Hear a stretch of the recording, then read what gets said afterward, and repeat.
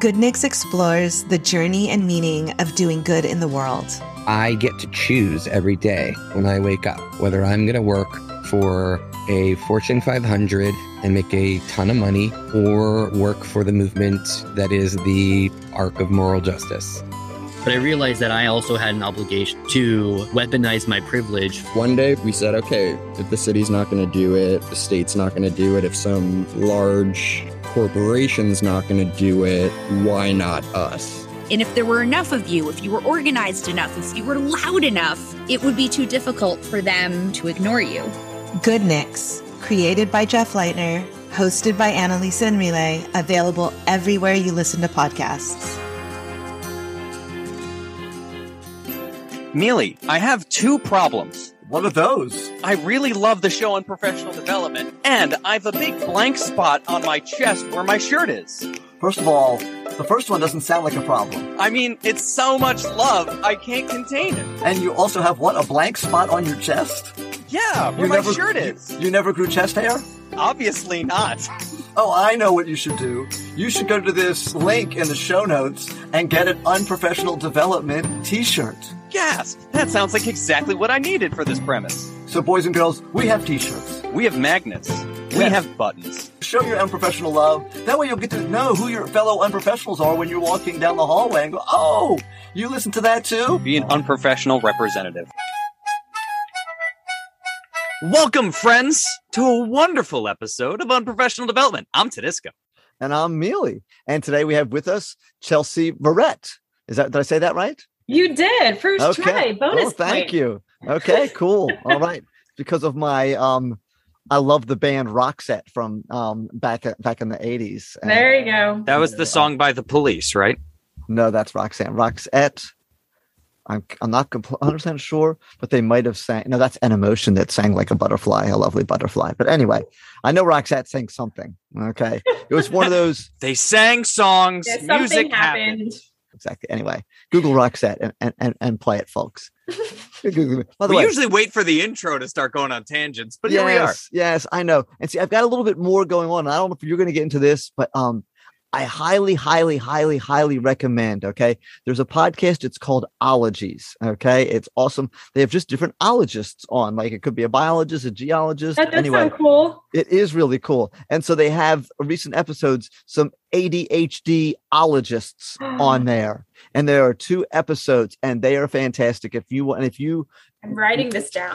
Yeah. Was it supposed to be one episode, but they kept getting on tangents? Yes. Exactly. And they actually apologize for so here we are with like an almost 2-hour episode that people with ADHD are supposed to listen to. But anyway.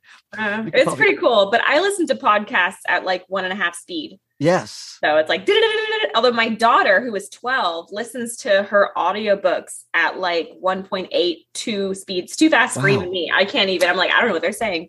Wow. I listen to at 1.5 when I'm like listening and driving and stuff like that. And then I listen to 0.8 when I'm going to sleep and I'm trying to rest. And it would hurt me though. Do you remember that movie with the animals where the bunny was a cop and there was the sloth? Zootopia. Yes. And he was like, I can't even watch the scene. The sloth at the DMV. Yes, he's talking very, very slow. I can't even do it. And to all of our listeners right now listening to this at 1.5 speed, we just want to say you're absolutely amazing. We love you, and we hope that you actually show us. Bye. Yes. All righty. So back to our analogies that we like to open up our thing with. Yes, we're podcasting. We're going to talk about stuff. so just describe your journey through the world of education as someone who is wandering through the mall and all the different stores and the kiosks that you've visited. And feel free to do with the analogy however you want to deal with it. Look, you have my brain like working now, and it's Saturday. We apologize. There we go. Man. Okay, so the mall opened when I was 16, and I got a job at the very first daycare that I found. And that was something. Yes. I was there for a bit, but it was my first and only bout in like daycare and not education. Okay. So you were maybe in KB Toys you were in, possibly. Yeah, that would do something like that.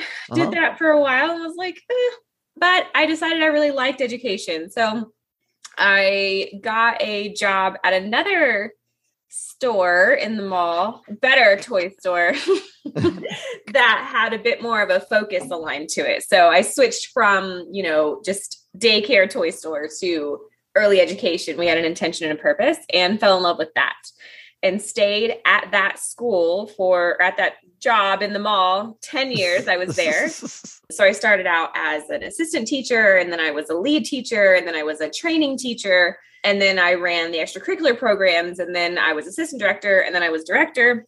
We went through accreditation and grew the school, et cetera. So I was there for 10 years, and then I got recruited to another school to kind of do the same thing. They needed it essentially burned to the ground and then rebuilt. Oh, wow. So I went in to do that, and I was there for a year and a half. So you had to go to another shopping center. I had to go to another shopping center. Like maybe like a strip mall this time. Yeah. Yeah. Okay. And it was a lot of fun. This shopping center was stuck in like 1992, and it was 2019 at the time. So we needed a bit of here we go, let's move forward kind of thing. Made great progress. And then COVID happened. It did. That's the thing. The whole shopping center shut down. It might still be happening. It depends on who you ask. I try not to think about it too much. And the shopping center shut down. And for the first time, I found myself without a shopping center, and I didn't know what to do with myself. So like so many other educators at the time and directors and professionals were like, I'll just be a consultant. Yeah, that works. And then fell in love with that. So now I do education consulting in a whole new shopping center. Actually, my shopping center is it's like a virtual shopping center now. I don't even have walls anymore that I have to hang out with. So now here I am doing So you run an Etsy. Yeah. That's it. Right. Went from a shopping mall to an Etsy, and here we are. There we go. Okay, cool. And what do you consult? I do kind of two sides. I do for education and education related centers. I do professional development and training and management, strategy, consulting, etc. Recently, I found a need for educators to have more personal development, consulting, coaching. I don't know really what you would call that, but it's essentially what I would do with my early learners. Now I do it with full-on grown-ups. Okay. Cool. So that's really fun. So when they mess up, do you call their parents? I ask them a lot of clarifying questions and see if we can redirect that behavior. Nice. You don't have them on the Class Dojo? I don't have Class Dojo, no. Okay. You mail them stickers. Yeah. Add it to your chart. There we go. All right. So I know that you do some work with helping people with habits. Mm-hmm. Let's just get a baseline, because I find one thing that always helps me in communication is just having a common definition, because I think when we hear a word like habit, it could be a very general word. So like, how do you define habit, or how does science or psychology, how does that define habit? I mean, if you want to take it to the bare minimum, it's something that's become an automatic behavior, right? A behavior is something you have to kind of choose to do. And a habit, for better or worse, is something you don't really think about. You just find yourself doing it. Like, why am I standing at the coffee pot again? I did this 4 times already. Or buckling your seatbelt when you get in the car. You don't even think about it. You just do it. So like when I open up my fridge when I'm bored and I'm just staring at my fridge and don't know why. Perfect. Mm-hmm. That's it. You nailed it. If I could unnail it, that would also be nice, because I wind up at my fridge a lot. I know. I have a coffee pot issue, and I'm like, I don't even know why I'm drinking coffee anymore. It's obviously not helping my ADHD or my anxiety at this point, but here I am. And so that's kind of, I guess, what we want to get down into and dig into. Okay. Oh, I got to expand my little smooky bookie here so I can see all the words. Did you say smooky boogie? Smooky bookie. Yes.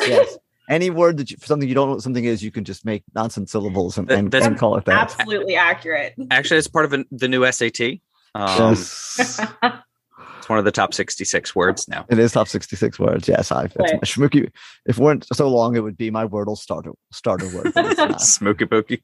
Yes. And so obviously we have good habits and bad habits. So how do we take what we know about habits and how to change them and how to get rid of them and take that into the classroom to help our students, to help ourselves? Learning is always good. So go ahead. True. First, I would take off the labels that you threw on there about good habits or bad habits and just call them habits. Okay. And then you can decide whether they align with your intention or they don't. And then they vary for everyone. So that's kind of a big piece. And so where I landed on habits was I used to do a lot, and now I do some trauma-informed development for schools. So what does it look like to have a trauma-informed classroom, and how do you function in that way, creating psychological safety for learners and for educators? So I was doing a lot of training on that inside of schools. And the more that I did those trainings and the more that I peeled it back, we were finding that so many of the things that we needed to do to create psychological safety in a trauma-informed space came down to behaviors. What we did, why we did it, how we treated what we did, and then how we treated what other people do. Right. So those are kind of, for me, the core pieces of what a psychological safe environment looks like, or in trauma-informed space. And so the more that I dug that down, what educators were really asking from me was, if all of that matters so much, how do I even begin to look into what are my habits? Why are they there? How do I shift them? And all of that. So it was kind of a backwards pattern that I ended up here doing habits. So what it kind of required was enough of an intentionality around asking the question, why are we doing what we're doing? How does that make us feel? How does it make other people feel? And then how do we kind of shift that? And then giving those space for others to have the same conversation. And if you take those things, that's how you create trauma-informed spaces, really, at the very, very base of it. So I had this teacher. So he was a teacher, and then he was my admin. Okay. And he was very fastidious and organized and all that. And so when he gave me my feedback on my observation, he criticized me on how I handed out papers. He told me he literally would practice teaching his kids how to hand out papers. This isn't elementary school. This is like high school. So the rest of the year, he could hand out papers really quickly. Is this a transferable skill?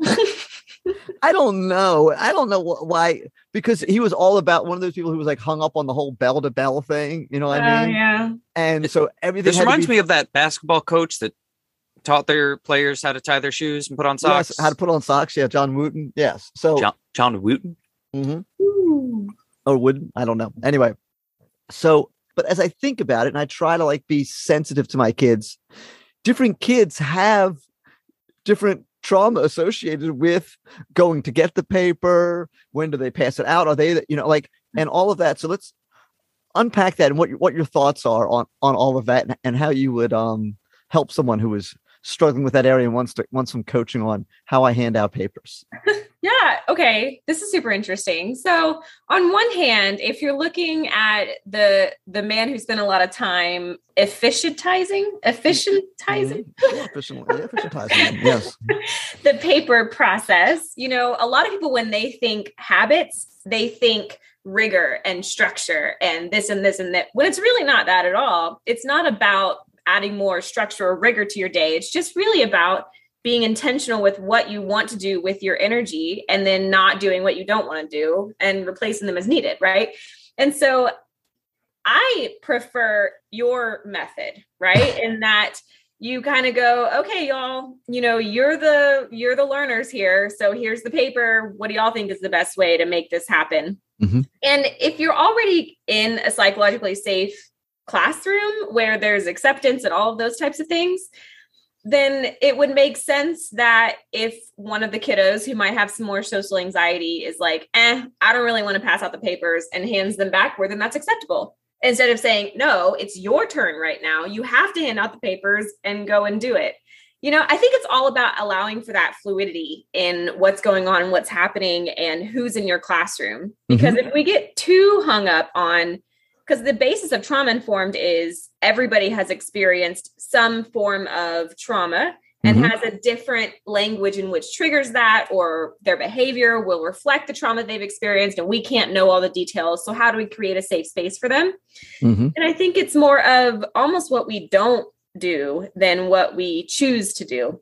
Okay. In the classroom. And see, you have a perfect opportunity for extension questions. Like, okay, we actually have 30 seconds left before you have the papers passed out. What's the best way to get done between here and there? Right. And then, new opportunity for problem solving. We're always learning.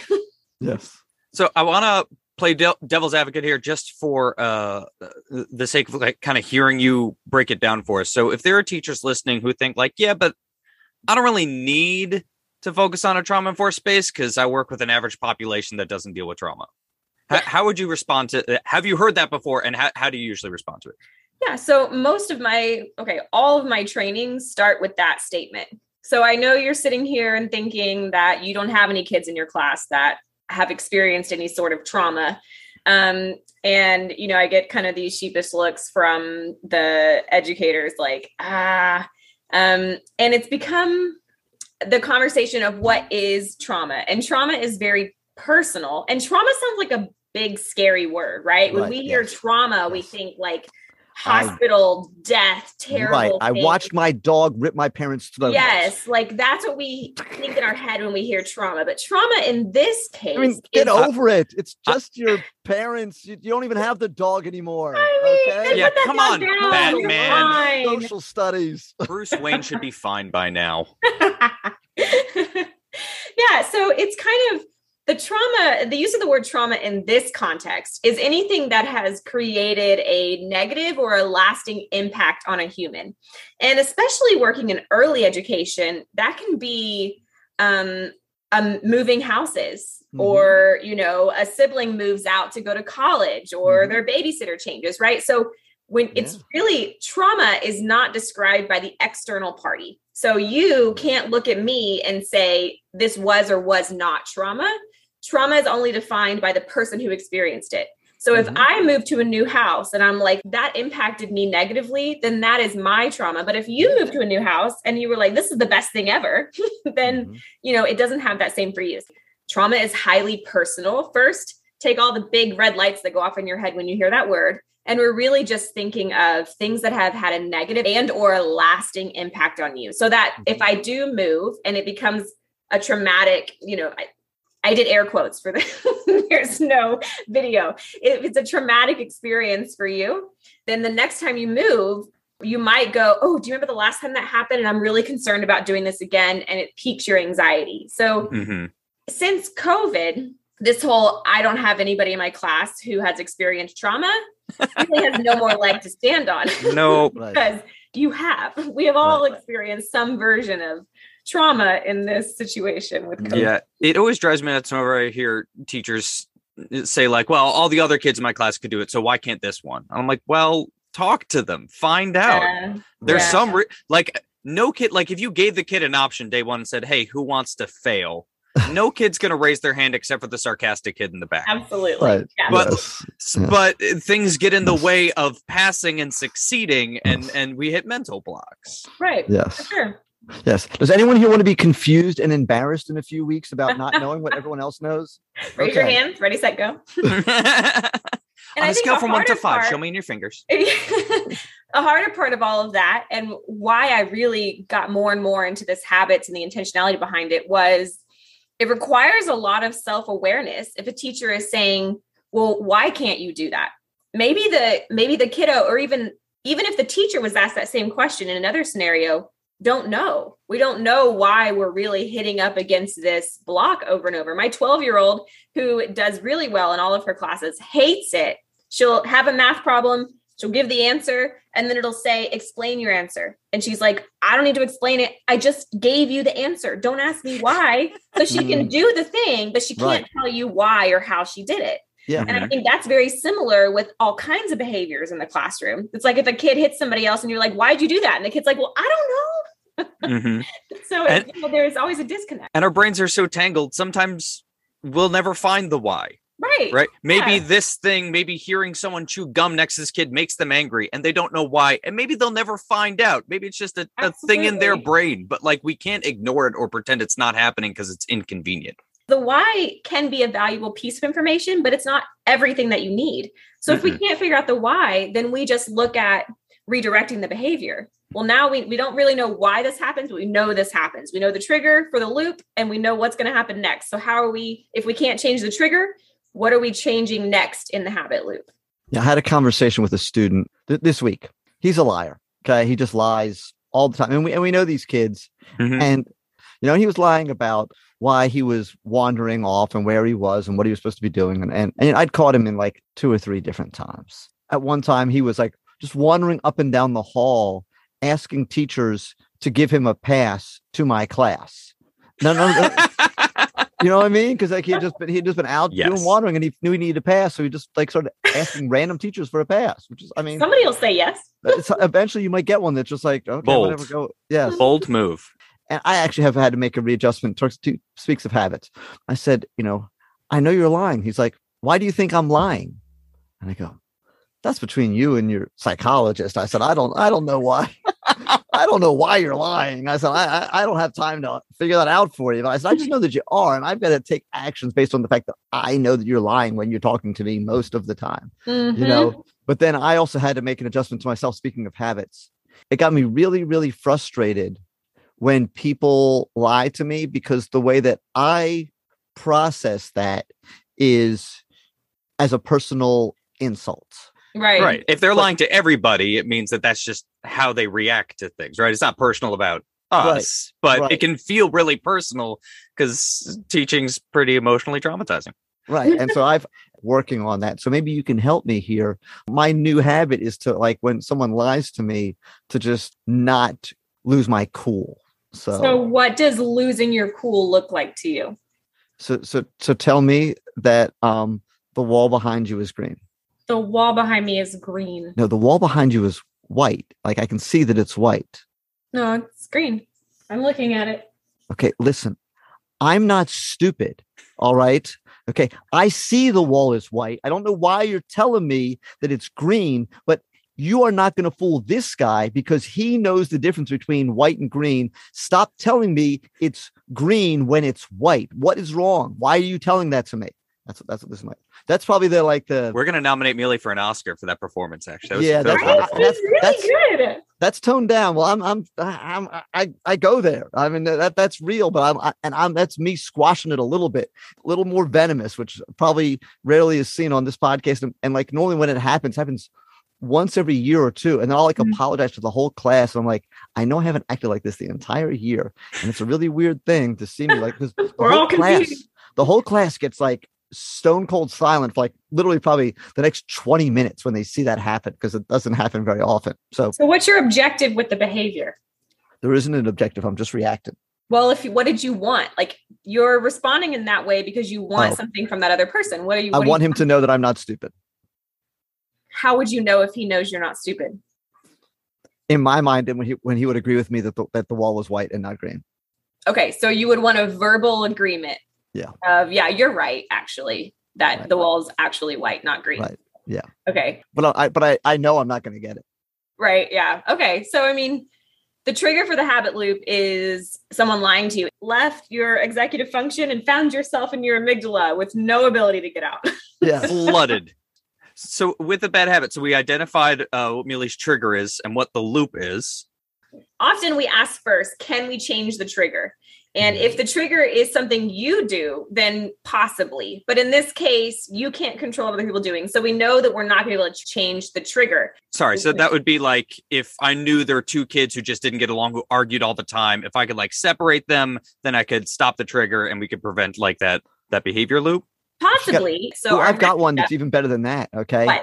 I get triggered when I get on the interstate. It takes me 5 minutes longer to get to work, but I don't get on the interstate and have to deal with the merging and people driving 80 miles an hour. So I drive like 50 miles an hour on another street, and I've completely avoided that trauma that you bothers me. fixed your habit loop. Look at you. Yes, thank you.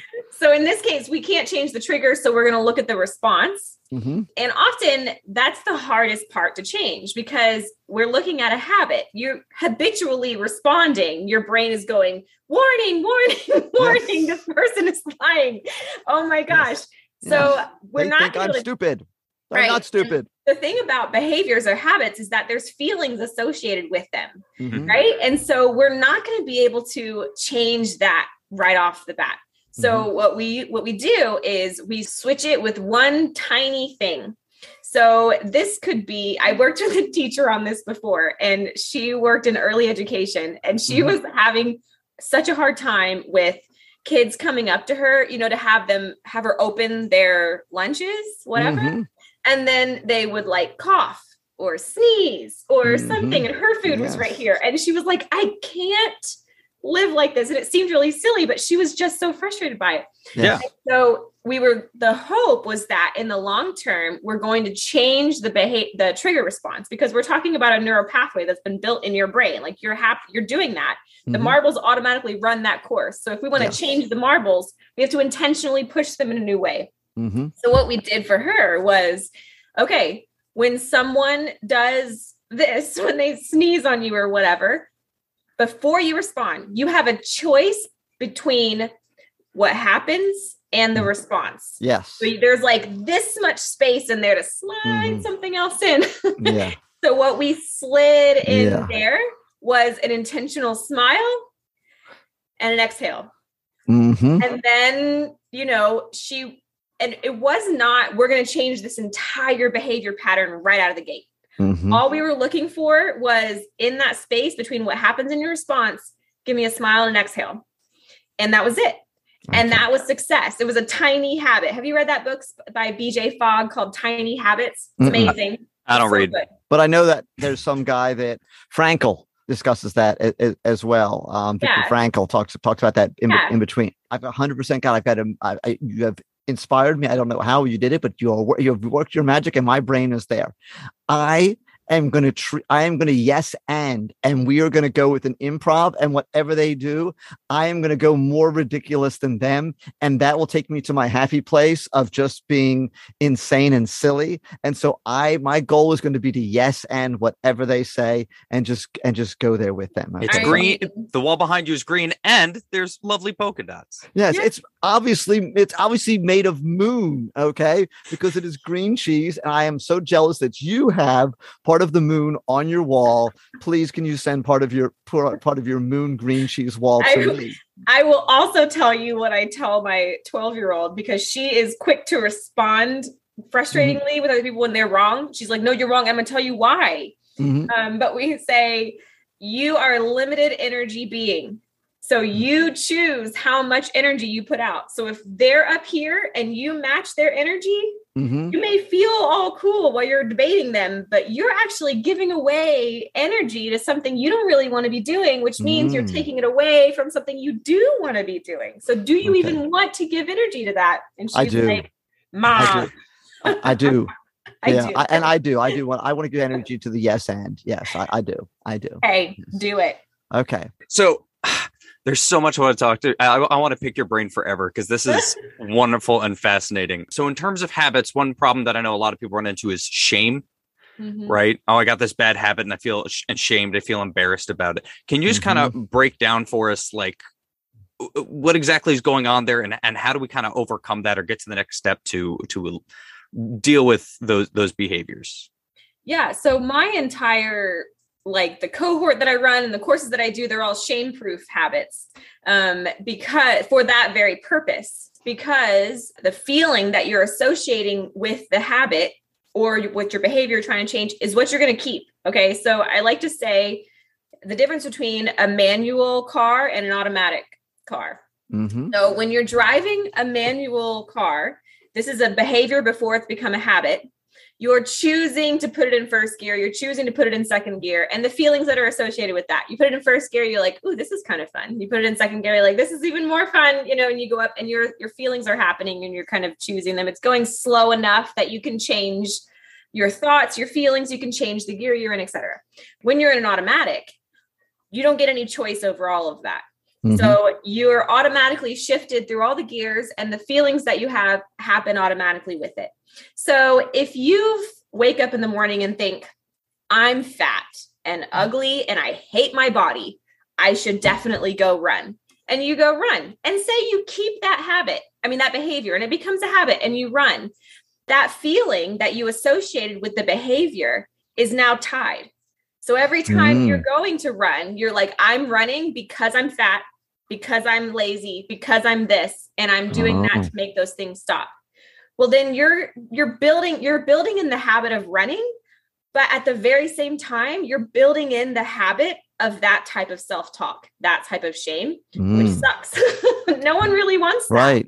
So if you do it from the beginning of you're shifting that talk, I'm going to go run because I love my body and I'm thankful that I can. And you're doing that, even though it sounds like a little cheesy, a little hokey. Yeah. Right. But you're wanting to tie that thought to that behavior, because when it becomes a habit, like it or not, that thought is going with it. Yeah. So I think that's a huge part of it for me. That's fascinating. Wouldn't want to do any behavior into a habit without first understanding what's my thought that's going with it, because your thought, like it or not, is going with you. You know where I think about this sort of thing a lot too is the way schools handle misbehavior and student consequences. Mm-hmm. Mm-hmm. Like, you know, I'm going to make this kid write an essay because he was being bad, or my whole class is loud and annoying, so everybody needs to read silently for 30 minutes. I'm like, you're having them associate your work with punishment and consequences and misery. Yeah. So I mean, that's the whole natural consequences, right? You would rather find what's the natural consequence to this behavior instead of a created consequence to that behavior, if you can. Yeah. So when I catch kids lying, the natural consequences, okay, well, I've lost some belief in you. So now whenever you need to come or go, I need a pass, I need it stamped, or else we're going to call home.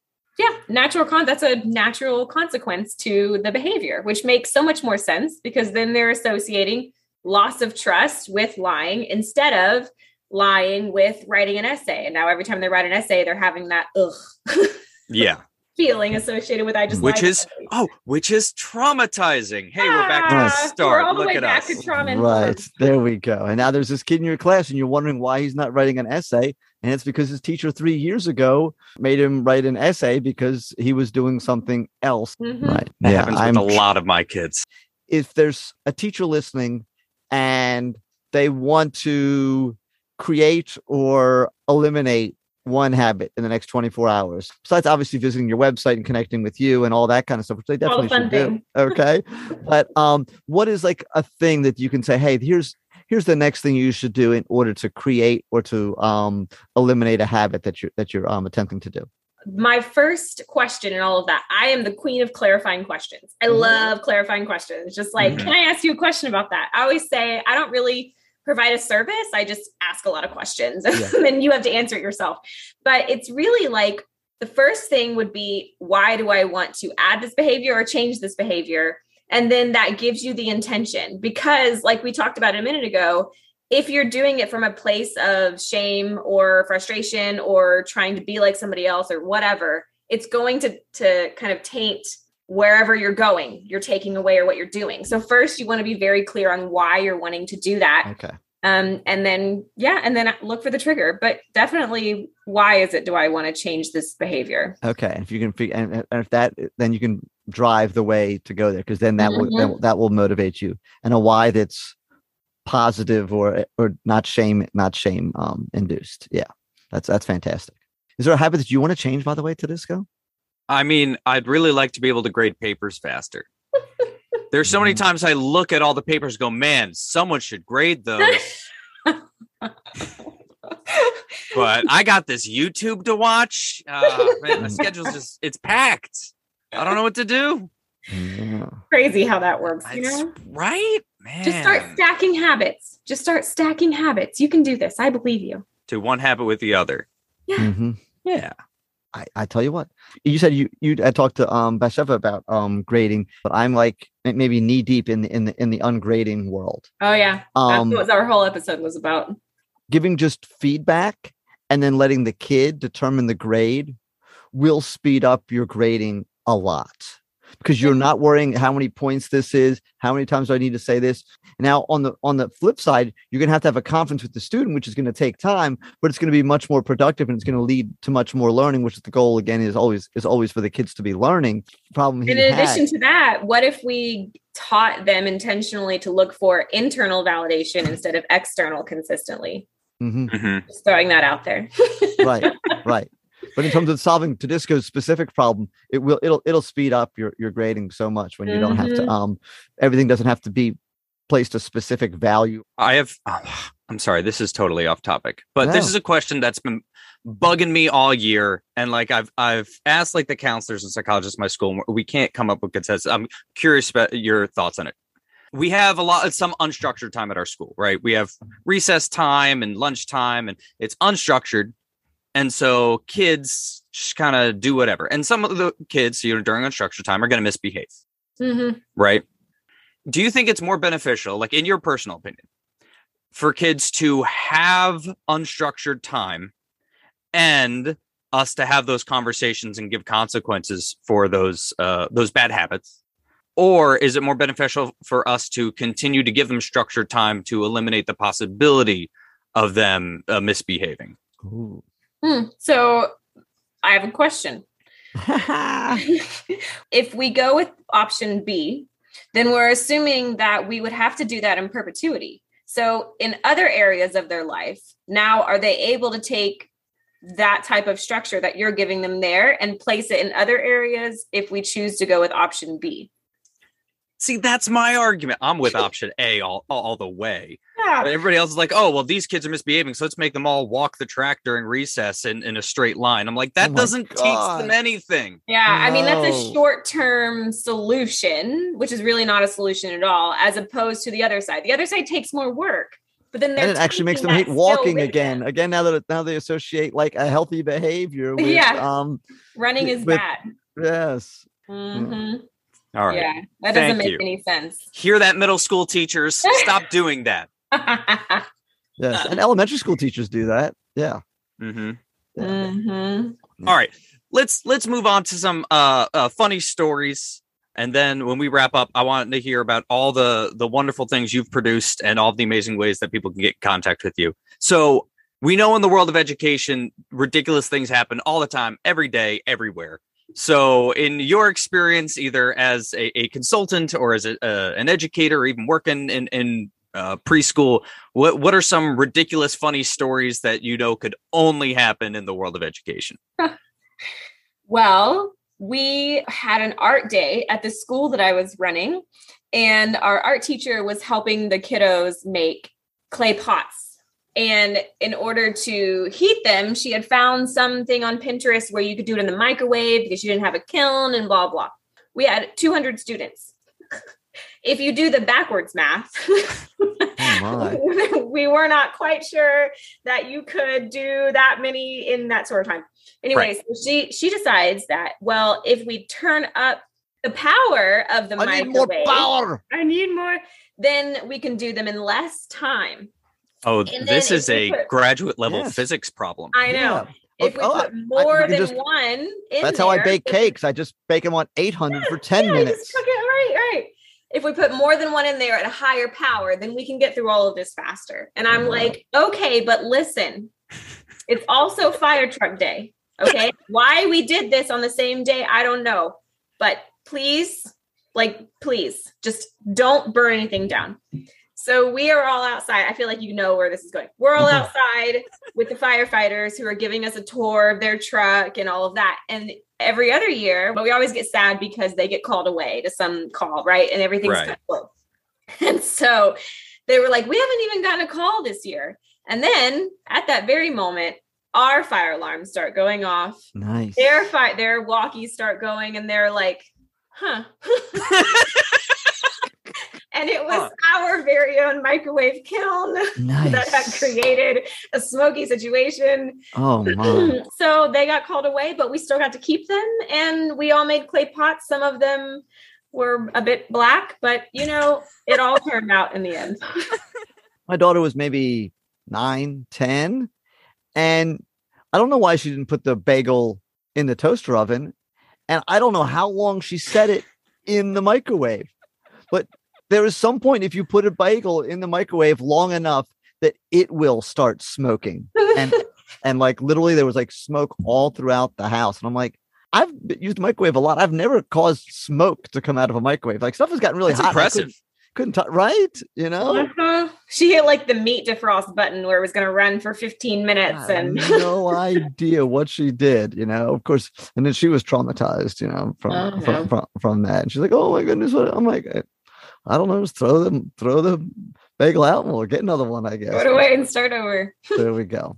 Awesome. So hit us with everything that you do, and anyone who's listening to this that has just been fascinated, interested, curious, whatever, and wants to change their habits, be a better teacher, find out anything else that you do. What should they do, and what could you do for them if they're interested? Yeah, I mean, you asked about like their best first step to start thinking about a change in a habit, and there's actually a free download on my site that's like 4 questions you can ask to start shame-proofing your habits. And that's always, where you start. So I think definitely do that, because that seems like the easiest way. It's free, and, you don't have to give me anything. I don't have to give you anything. So it all works out. Nice. And then, I run shame-proof cohorts where we all get to talk about like essentially this. Once a week, we talk about why are we doing that? How do we change it? What do we do? And I give you templates and all that to figure out how to change your behaviors. And I ask a lot of clarifying questions. There you go. But I still do training and development for schools, but not really as much anymore, because I really like getting to work one-on-one with people now. It feeds that teacher educator part in me. Nice. So, yeah. Okay. Well, thank you so much. This has just been an absolute blast. I just, I have really, really enjoyed this, and we hope and we assume that the listeners have really, really enjoyed it. And we really appreciate you coming.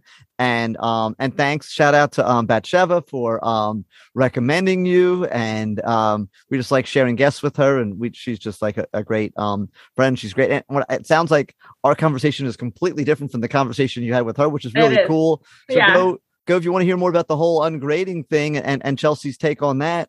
We'll find that. And she has 2 names. Okay. I think she works for the FBI or CIA or something like that. But anyway, we will post the link to the episode on with Batsheva right down there in your show notes, so you can like double dip.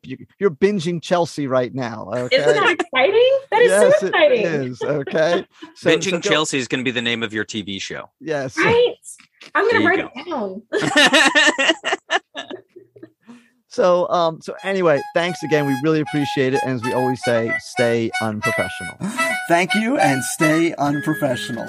Stay unprofessional. Stay unprofessional.